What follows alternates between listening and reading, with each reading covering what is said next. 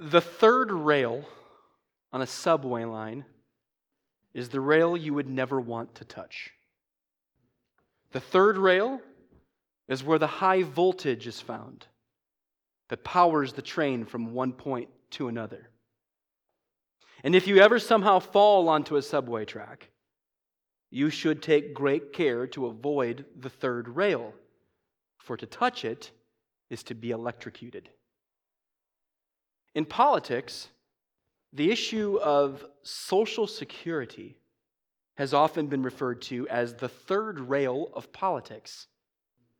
It is an issue that has historically been so divisive, with so many passionate feelings surrounding it, that it is said that to even speak on it publicly presents a great danger to the issue, to the success of a candidate.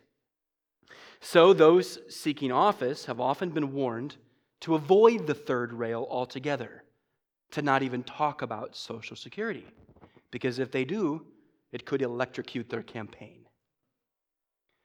Well, expositional preaching forces pastors to speak on all of the third rails of the Christian life.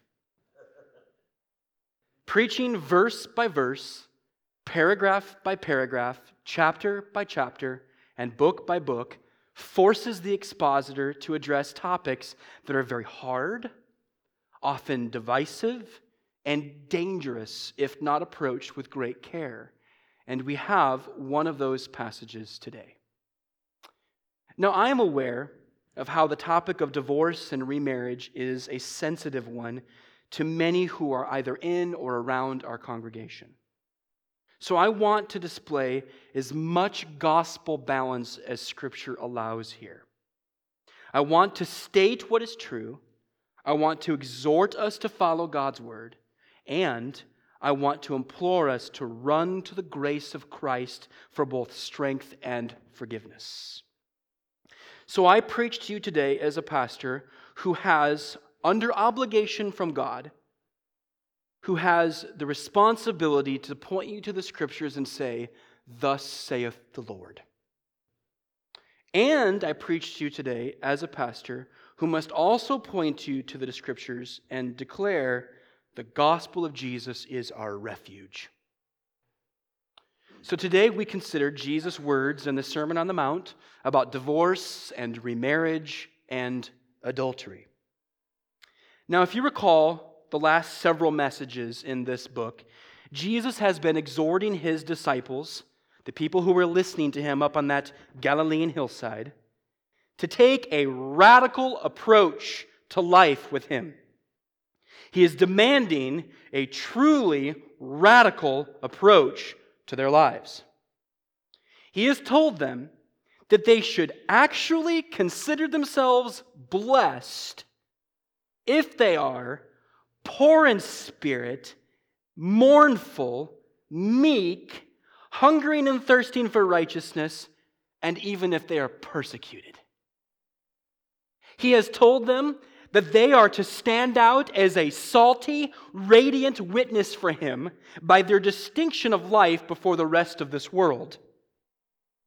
He has also told them that he, Jesus himself, has fulfilled the law and the prophets, and that they are now to find their understanding of all of God's word in him.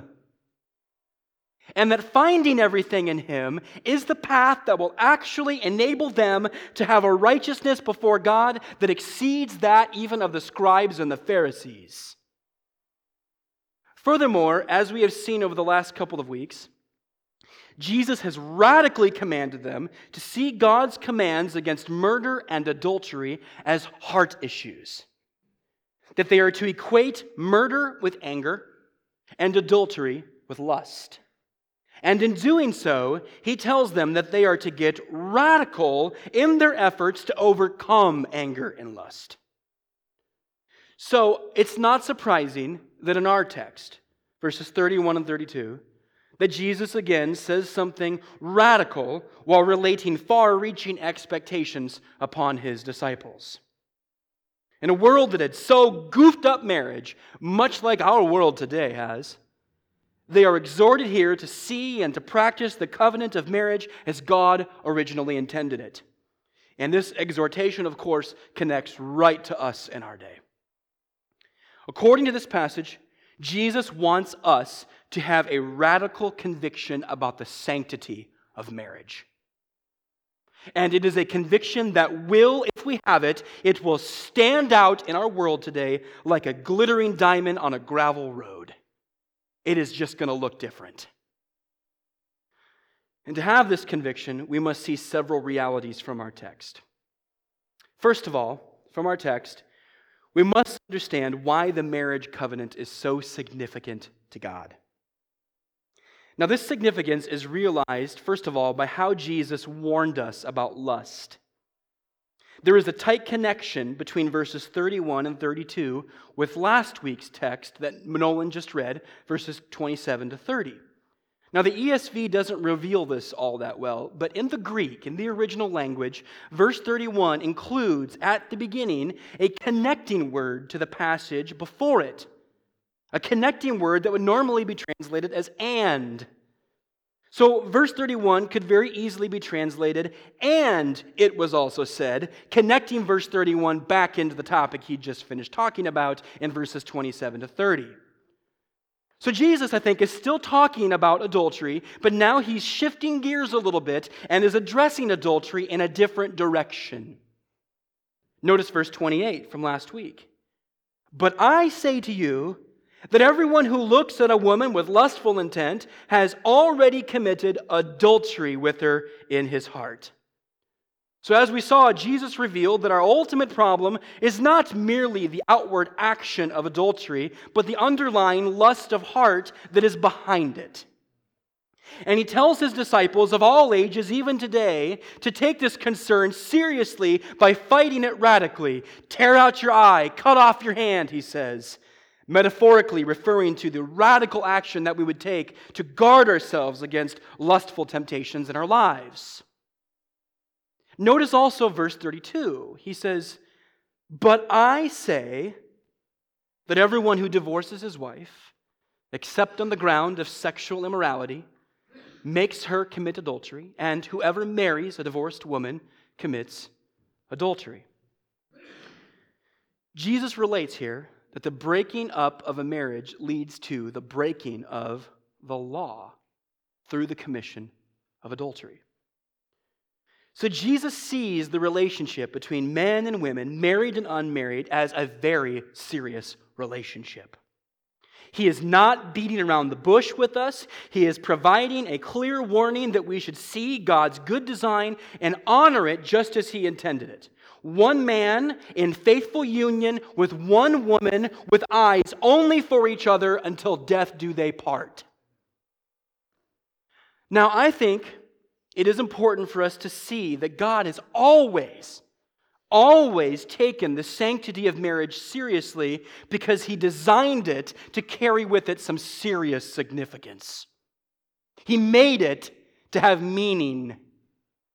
And to do this, to help you see this, I want us to scan some important texts from the beginning of the Bible until the very end of the Bible that relates God's good intention behind human marriage. And this will help us to understand why Jesus is so serious about marriage and divorce here in Matthew chapter 5. So first of all, listen. We're going to look at some passages here in a moment. But first of all, I want you to listen to the very beginning of the Bible, Genesis chapter 2, and what God said to the man Adam. Genesis 2, verses 23 and 24. "Then the man, Adam, said, 'This at last is bone of my bones and flesh of my flesh. She shall be called woman, because she was taken out of man. Therefore, a man shall leave his father and his mother and hold fast to his wife, and they shall become one flesh.'" So, God's initial design at creation is for one man and one woman to leave their childhood homes of mom and dad and to hold fast to each other, becoming one flesh. God has ordained this union. He has given blessing to this union. And this union, my friends, has led to human flourishing and societal strength ever since the beginning when it has been respected rightly.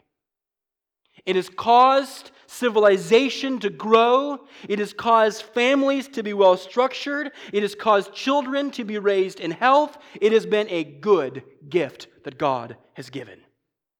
Never let our culture tell you that God's design for marriage is a bad thing.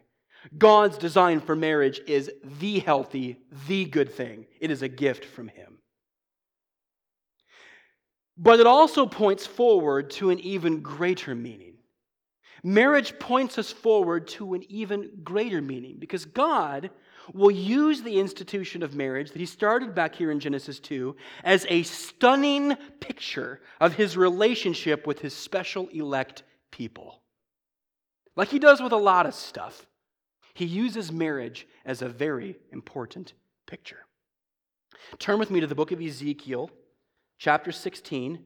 It's going to be page 657 in your Pew Bible if you're using one. Ezekiel 16, or page 657 in your Pew Bible. Ezekiel 16, and look with me, beginning at verse 8. Ezekiel 16, verse 8, page 657 in the Pew Bible. This is what's written in the prophet. God is speaking, and it says, "When I passed by you again and saw you, behold, you were at the age for love. And I spread the corner of my garment over you and covered your nakedness. I made my vow to you and entered into a covenant with you, declares the Lord God, and you became mine. Then I bathed you with water and washed off your blood from you and anointed you with oil. I clothed you also with embroidered cloth and shod you with fine leather. I wrapped you in fine linen and covered you with silk. And I adorned you with ornaments and put bracelets on your wrists and a chain on your neck. And I put a ring on your nose and earrings in your ears and a beautiful crown on your head. Thus you were adorned with gold and silver, and your clothing was of fine linen and silk and embroidered cloth. You ate fine flour and honey and oil. You grew exceedingly beautiful and advanced to royalty. And your renown went forth among the nations because of your beauty, for it was perfect through the splendor that I had bestowed on you, declares the Lord God. But you trusted in your beauty and played the whore because of your renown and lavished your whorings on any passerby. Your beauty became his. You took some of your garments and made for yourself colorful shrines and on them played the whore. The like has never been nor ever shall be. You also took your beautiful jewels of my gold and of my silver, which I had given you, and made for yourself images of men. With them you played the whore. And you took your embroidered garments to cover them and set my oil and incense before them. Also my bread that I gave you, I fed you with fine flour and oil and honey. You set before them for a pleasing aroma. And so it was, declares the Lord God.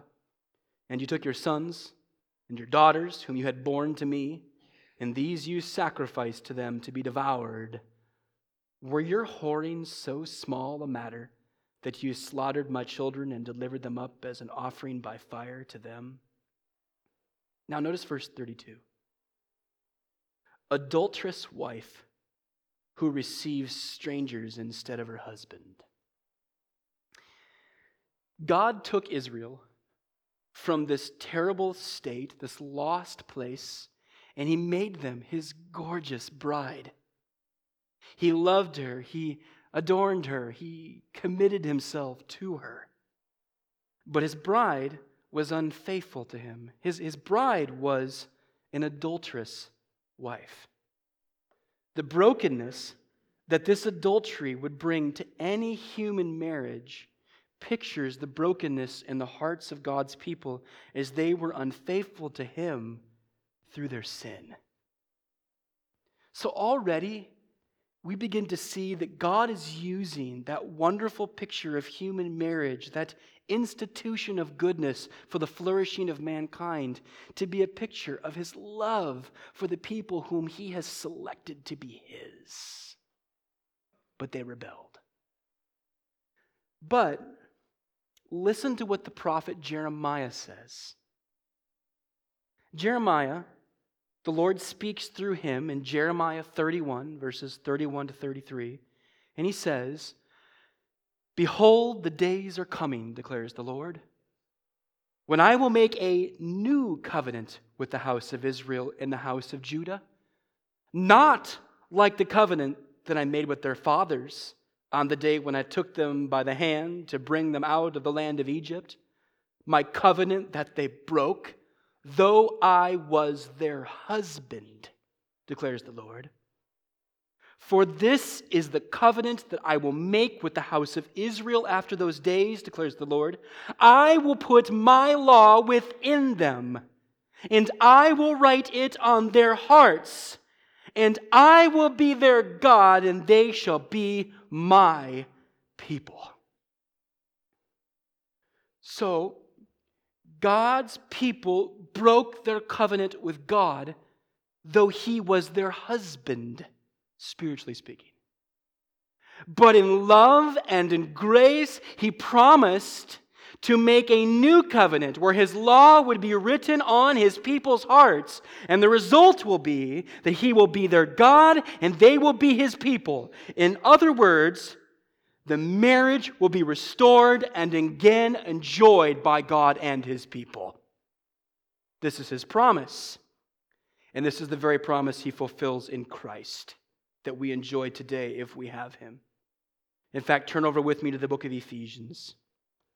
The book of Ephesians, chapter 5. It's page 919 if you're using the Pew Bible. Ephesians, chapter 5, beginning at verse 22. Page 919 in the Pew Bible. Ephesians 5, verse 22, the Apostle Paul, a follower of Christ, writing to this church in the city of Ephesus, writes to them these words: "Wives, submit to your own husbands as to the Lord. For the husband is the head of the wife, even as Christ is the head of the church, his body, and is himself its Savior. Now as the church submits to Christ, so also wives should submit in everything to their husbands.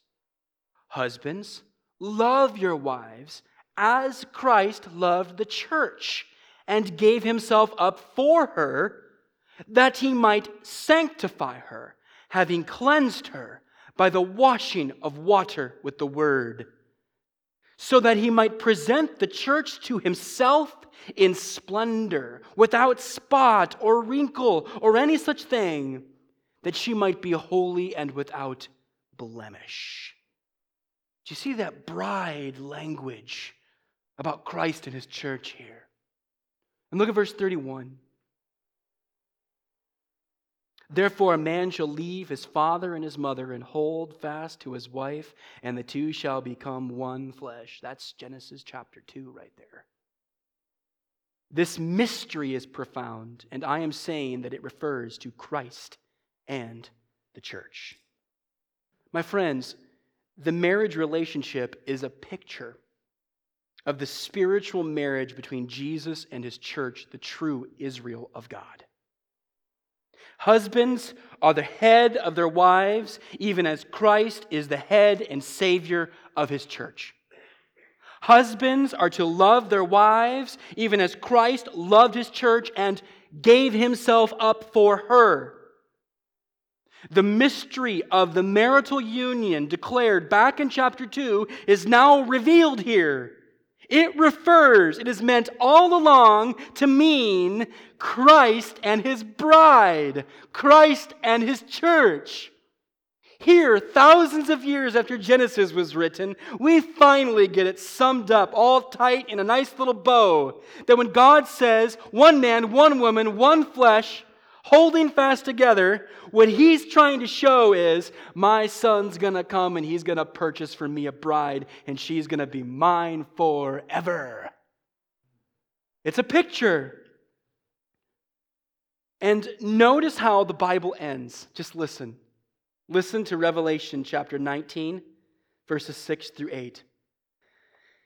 Then I heard what seemed to be the voice of a great multitude, like the roar of many waters and like the sound of mighty peals of thunder, crying out, Hallelujah! For the Lord our God, the Almighty, reigns. Let us rejoice and exult and give Him the glory, for the marriage of the Lamb has come, and His bride has made herself ready. It was granted her to clothe herself with fine linen, bright and pure, for the linen is the righteous deeds of the saints. There will be great cause for rejoicing in heaven on Christ's coming day, for the marriage supper of the Lamb is going to take place. And at that celebration in glory, the reason for such exaltation will be the bride who has made herself ready for the Lamb, King Jesus. So, my dear friends, God has always taken the sanctity of marriage seriously because He designed it to carry some serious, weighty, profound significance. It signifies His relationship with His elect people, the believers who looked in faith upon the Lamb, the church. I think that we have to understand this if we're going to hold marriage in the high esteem that God holds it. Marriage means something far more than romance. Marriage means something far more than affectionate emotions. Marriage means something far more than companionship. Marriage means something far more than the experiences of our short earthly lives. Because marriage has great meaning about Jesus and His gospel and His people, and it matters for eternity. So we must not take this lightly, as Jesus did not take this lightly. It was significant to Christ, and it must be significant to Christians. Secondly, today, we must see that the breaking of the marriage covenant is sin against God. Bad teaching had been going around in Jesus' day as we read Matthew chapter 5. Bad teaching. In verse 31 of Matthew 5, Jesus references the Jewish understanding regarding divorce as it was found in the law, particularly at Deuteronomy chapter 24. And this is what the law of Moses said in Deuteronomy 24, verses 1 through 4, the text that the Pharisees and the scribes and everyone in that day took their understanding of marriage and divorce from. It says in Deuteronomy 24 that when a man takes a wife and marries her, if then she finds no favor in his eyes because he has found some indecency, remember that word, because he has found some indecency in her, and he writes her a certificate of divorce and puts it in her hand and sends her out of the house, and she departs out of the house. And if she goes and becomes another man's wife, and the latter man hates her and writes her a certificate of divorce and puts it in her hand and sends her out of the house, or if the latter man dies who took her to be his wife, then her former husband, who sent her away, may not take her again to be his wife after she has been defiled. For that is an abomination before the Lord, and you shall not bring sin upon the land that the Lord your God has given you for an inheritance. So, in the law, it says that if a man finds indecency in her and writes her a certificate of divorce If she goes off and marries someone else and gets divorced a second time, she's not supposed to come back and marry the first husband, because that's breaking the picture that God has been making twice over. It's an abomination, he says. It's not to be done. A certificate of divorce was really a protection for the wife. That's why it was handed to her. When her husband chose to divorce her, the law demanded that she be given a certificate of divorce that prevented that husband from later stating, "She's still my wife." He couldn't do that because she would then have the certificate that would prove the matter against him. So she would then be free to marry again, and she had the documentation to prove her right. However, only men could write a certificate of divorce according to the Jewish culture of that day, and therefore divorce was generally enacted by the husband alone, unless the woman went through a long process of approaching the local council and petitioning them directly. So in the law of Moses, the door was opened that allowed for divorce. He doesn't say you can go ahead and divorce people, but the door is opened. But Christ is going to later on in this gospel, and we're going to talk more about this when we get there, but he's going to later on in this gospel tell us more about this and relate to us the reason why Moses allowed this. Jesus says in Matthew chapter 19, verse 8, he said to them, to the religious leaders of his day, Jesus said, "Because of your hardness of heart, Moses allowed you to divorce your wives, but from the beginning it was not so." So Jesus says that divorce has been allowed, it's creeped in, and it's there because you've got hard hearts. But if you go back to the beginning where God says, "Hold fast, one flesh," it's not there. Jesus is telling them that you have taken this to a place you never should have taken it to. He's correcting them there. We're going to get to that. Well, in Jesus' day, as he was speaking on that hillside, there were really two prominent views about divorce that were being held between two different theological schools or theological camps. The school of Shammai took the strongest line regarding divorce by stating that the term "found some indecency in her" in Deuteronomy 24 refers to a serious or blatant indecency, though that decency was never really clearly defined and could still be interpreted in a lot of different ways. But the school of Hillel, on the other hand, extended the meaning of "found some indecency in her" to all kinds of offenses, whether those offenses be real or imagined offenses. This allowance for divorce by this school sometimes included things like an improperly cooked meal, or a husband lustfully finding a more attractive woman. As you might imagine, the door was opened up in that day for all kinds of abuse when it came to marriage and divorce. Well, Jesus authoritatively declared the reality behind divorce. He says in verse 32, "But I say."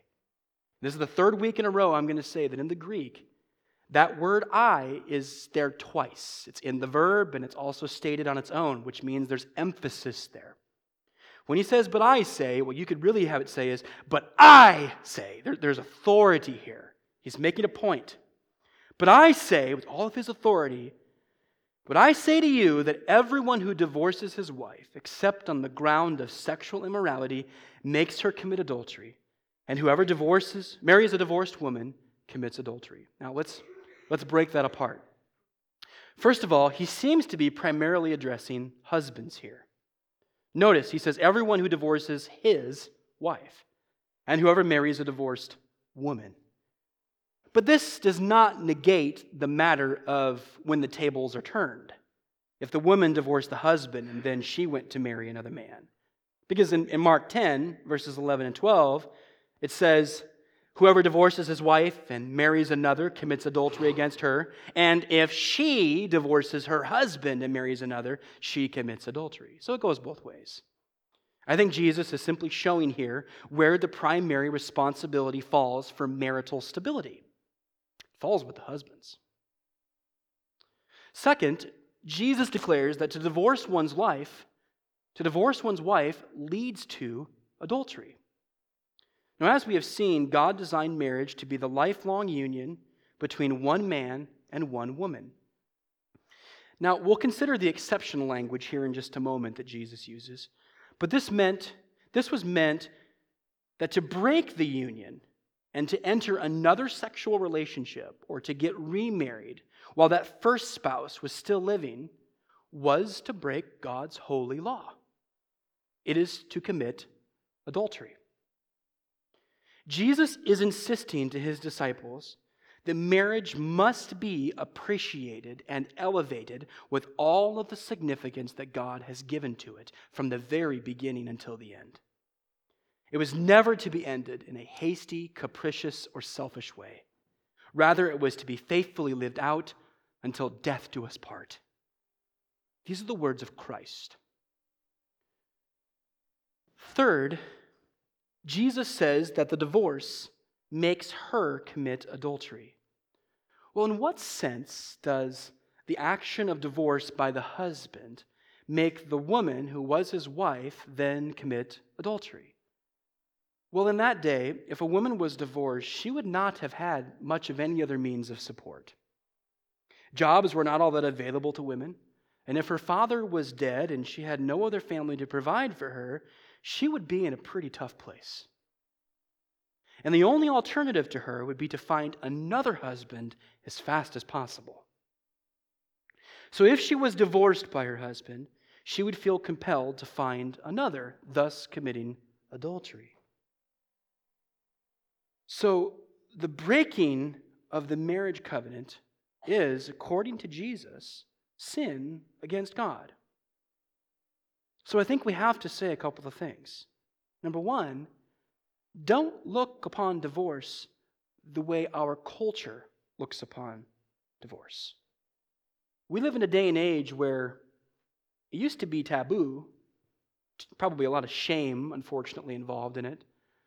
But now it's become something so permissive and so regular that no one really thinks twice about it. Not to mention the fact that the very idea of one man and one woman has been altered in a way that God has not designed. Well, we are not to look upon divorce the way our culture does. We're to look upon it with the radical vantage point. Radical not because it's crazy or wrong, but radical because the most of our world has rejected it. And to them, when they see marriage being honored in a godly way, that seems crazy to them. So radical from the perspective of others, not radical to God.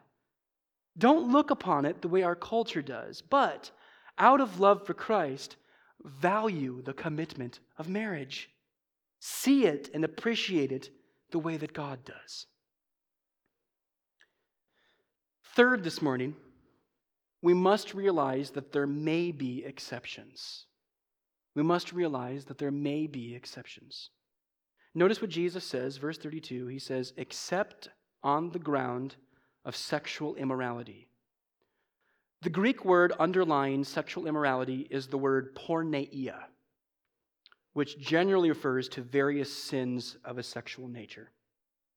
It has a broad usage in the New Testament, but in this context, it appears to refer to adulterous actions committed against one's spouse. That's not its normal usage, but there are some instances where it's used that way. Jesus, at face value, appears to be allowing for divorce, though not encouraging it, if there is sexual immorality in the marriage. Though I think the God-ordained meaning of marriage should compel us to seek reconciliation, even in these cases, Jesus seems to be allowing for divorce if the one flesh union between the man and the woman has been defiled through sexual immorality. He seems to be allowing this.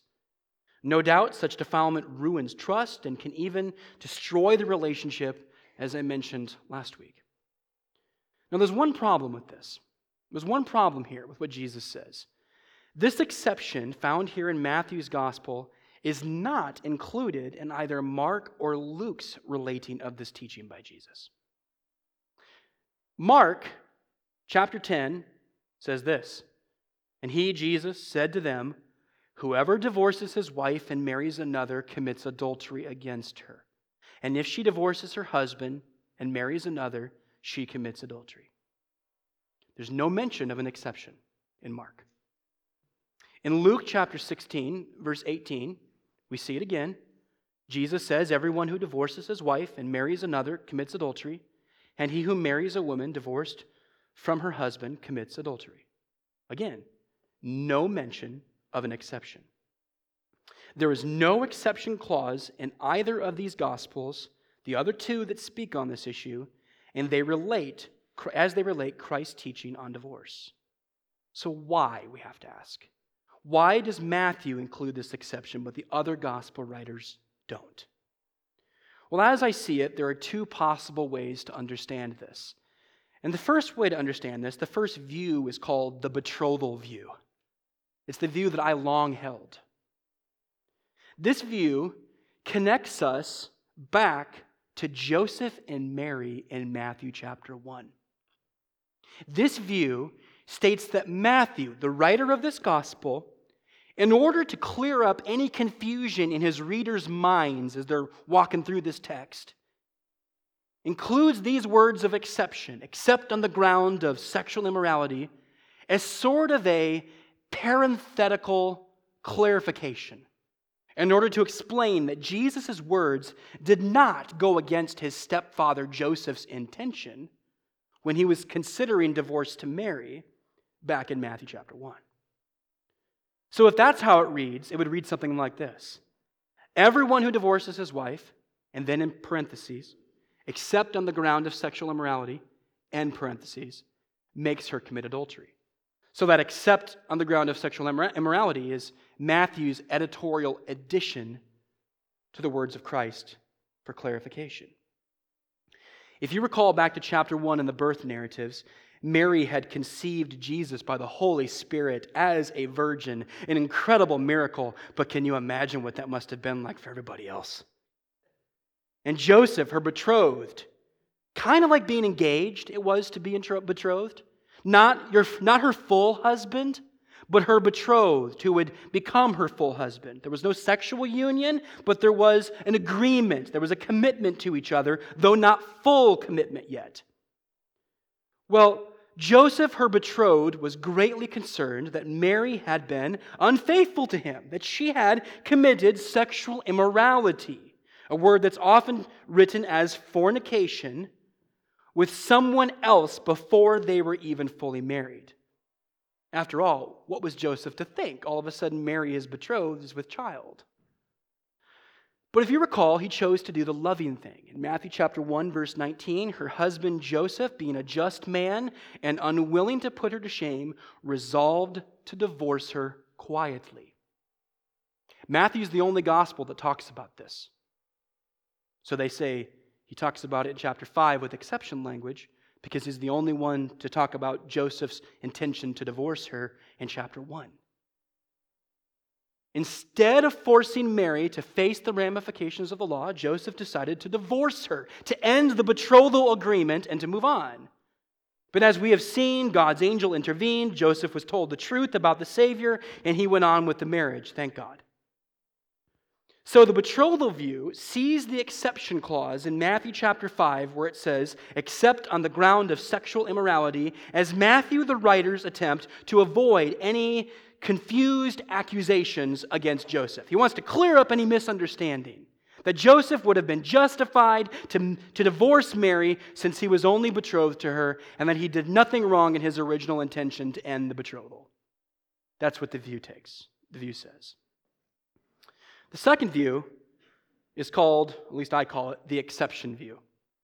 After much prayerful reflection, this is actually now the view I hold, though I got to say, very cautiously.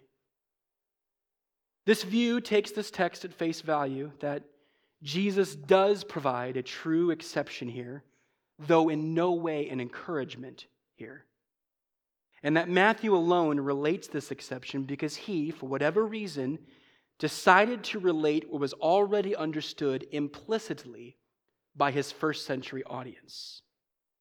Mark and Luke didn't mention the exception because it was already implied by common understanding in that day, but Matthew mentioned it perhaps to simply clarify the matter. Though I once held the betrothal view and still see a ton of merit in it, The reason I now take this text at face value is because I think both Jesus and Matthew would have been clearer if their true intention was to refer to the betrothal of Joseph. I don't think there's enough here to point me back to Matthew 1.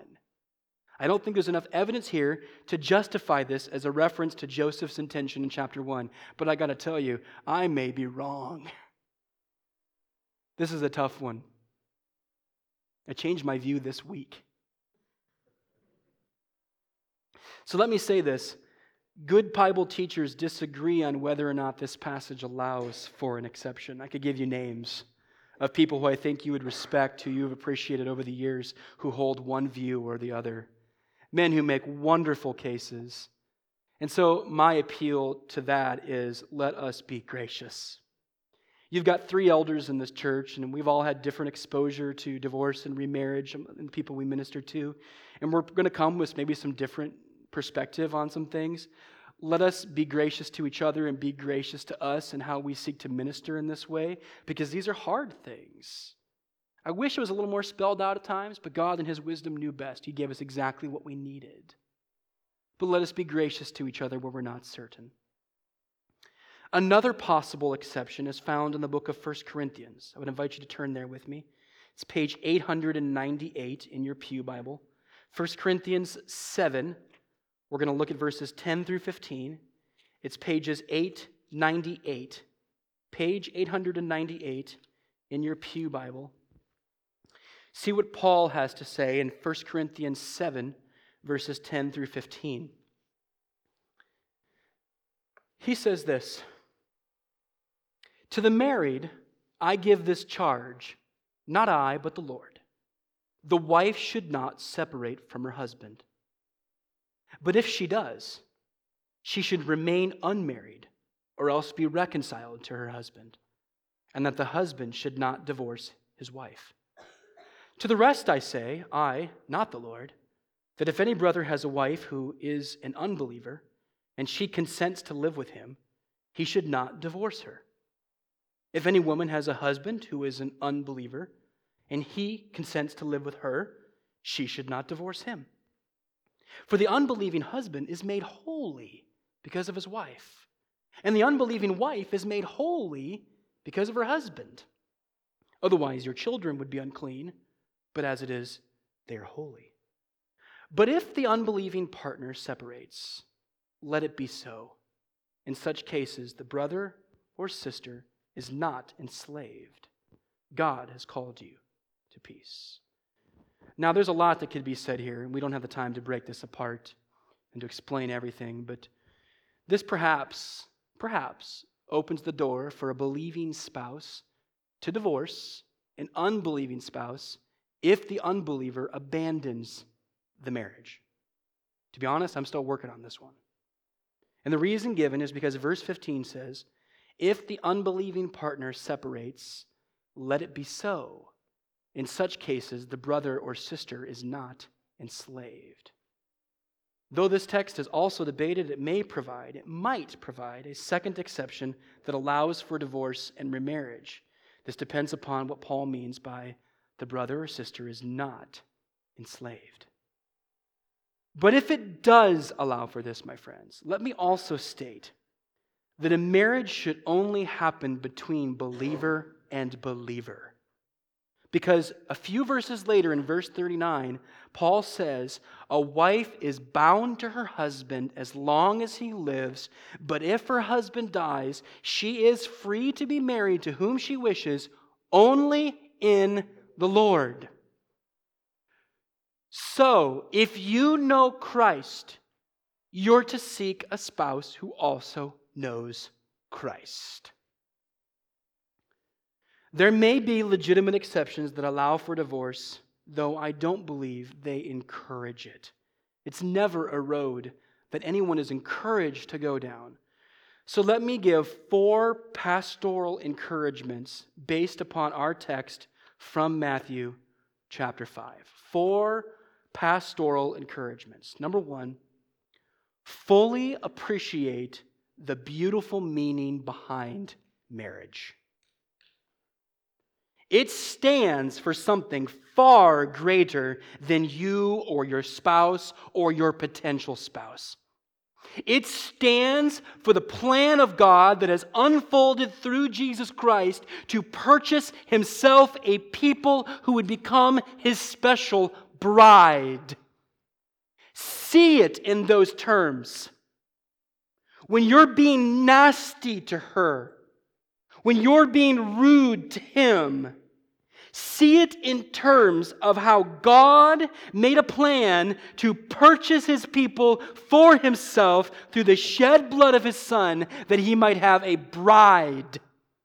And then recognize, husbands, that you're to love her as Christ loved his church. And recognize, wives, that you're to support and follow him as the church is to follow Christ. Let the gospel message underlying marriage be the heart and the soul and the source of joy in your marriage. And since it's ultimately about what Jesus has done for his people, let me say, my friends, look to him in faith. Marriage is the picture of Christ shedding his blood on the cross in payment for the sins of his people whom he loves, that they might be his special people, his bride. So all here today, let me tell you, Jesus Christ shed his blood on the cross, rose again 3 days later to purchase you, that you might be forgiven of your sins and have fellowship with him for all of eternity. And the way that you receive this gift is to believe. To say, I believe it, Lord. I receive your gift. Turn away from your sins and receive Christ in faith. And then you're part of the bride. And he begins to go to work in you in good ways. Secondly, this morning, make wise marriage choices. Look for true godliness in a future spouse. It is so hard to close our eyes while we search, but I got to tell you, to young men and to young women and to old men and old women, if you're looking for a spouse, close your eyes while you're looking. Make secondary what is secondary. Beauty and intelligence and gifting, all of those need to be second. And godliness must be foremost. Because when you make that commitment before God, that is for life, my friends. It is not to be discarded. And with that, prayerfully evaluate a future spouse with the help of other mature believers. How many marriages has been wrecked because two people enter into it so carelessly? They've never gone or they've never respected the thoughts of other mature believers in their lives, and they end up with someone that they're not well suited for, and they have battle after battle after battle, or the marriage ends in disaster. Use the advantage of the local church to evaluate the guy or the gal that you're so high on. If you're high on the guy or the gal for the right reasons, the church is going to see that too. Third, value premarital biblical counseling. God has given you men and women in your life who are mature, that are fully capable of walking you through texts of Scripture and encouraging you with some really good books of the Bible to help you understand all of the intricacies of marriage, and especially to simply help you prepare your heart before you enter into that lifelong covenant. Take that advantage. Third this morning, don't run to divorce when marriage becomes hard. God intends marriage to sanctify you. We've talked about that word. Sanctify, to make holy. God intends marriage to make you holy. He intends marriage to make you like his Son, Jesus Christ. I had a professor in seminary who used to say that marriage was God's great hidden sanctifying tool in the Christian life. You don't know it till you're in it, and then when you're in it, you realize, oh, God's using this to really tell me all my flaws and to point me in the direction I have to go, because it's really hard to not be real with the person that you're with every single day. And they begin to see all the flaws. God uses it as a tool to sharpen you, and it doesn't feel good sometimes. It's hard sometimes, but it's God's way of helping you become like Him.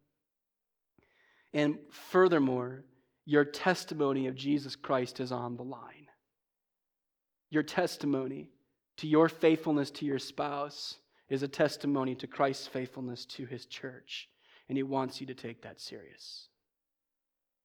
Fourth, only turn to divorce if Scripture allows, if you can, under conviction of Scripture, allows, and the marriage is truly beyond recovery. And let me first of all say, do not stay in a dangerous or abusive situation. Do not stay in a situation where you are in danger or you're being abused. The church has not done well at saying that statement. We must do better. Furthermore, we must be willing to help the gals especially that are in situations where it is dangerous and abusive. Priority number one, protect someone who is made in the image of God and get her out of that place where she's in danger. I think that's huge. And we better do a good job as a church in that area. And with that, though, honor God and His Word above your circumstances. I get it. I've heard it all. I've only pastored for 12, 13 years. I've heard a lot in that time. I've listened to a lot of crazy stories about what it's like in a marriage with someone. Let me tell you, honor God above your circumstances. That doesn't mean it's going to get better. It doesn't mean she's going to change. It doesn't mean he's going to change. It doesn't mean it's going to end in reconciliation. But you have a responsibility for you before God. So make the decision that whatever comes, you're going to honor God's word above your circumstances. And with that, recognize the power. Paul just talked about this. Recognize the power of your faithfulness to your faithless spouse. The power that you have as one who faithfully trusts in Christ for all things to your spouse who trusts in Christ for nothing. See the value of that. There is something compelling about a changed life who lives with you and sleeps next to you. And then enlist the aid of elders. We want to be a help. We want to help you through those things. We're men. We're not always going to know exactly what to say or do, but we want to be able to help you. We want to be able to be there for you to enlist to help you think through and work through those situations in a biblical way. Enlist the aid of people who want to prayerfully shepherd you with the word. And then finally, number 5, if you have sinned with a divorce or a remarriage, turn to Jesus and sin no more. There was a fella who came to me for counseling several years ago, and this was one of those unique things where he had been married, and his current wife had been married before, and they had both been divorced. They found Christ, they found each other, they got married. And he came to me for counsel because his wife had been taught by the leadership of their church that her marriage was now vacant and void and shouldn't be considered as authentic, and that she should no longer consider him to be her husband. He didn't take this view. He thought that was bad teaching. I agree with him. But it meant that she refused to share the room with him, the bedroom with him. She refused to accompany him to various places. They lived in the same home, and they were still friendly, but they didn't act like spouses. And this devastated this man. And my words to him were, have you repented over your past sins that caused your first marriage? And he says, oh, I so have. And I said, and you've entered this marriage and you made a promise to her before God? He said, yeah. And she made a promise to you before God? And he said, yeah. I said, don't break what God has now made. Don't sin twice. Repent and move forward in the grace of Jesus Christ. And that's what I would say to anyone if you look back and you say, well, I blew it there. Is look to the grace of Christ and don't sin going forward in this area. Seek to honor him where you are now. Jesus can and will forgive you. And then Jesus will empower you, and you can, in his strength, honor him right where you are now. So let me say, let us honor marriage in our church. Let us hate divorce, but perhaps recognize that there may be times when it's necessary.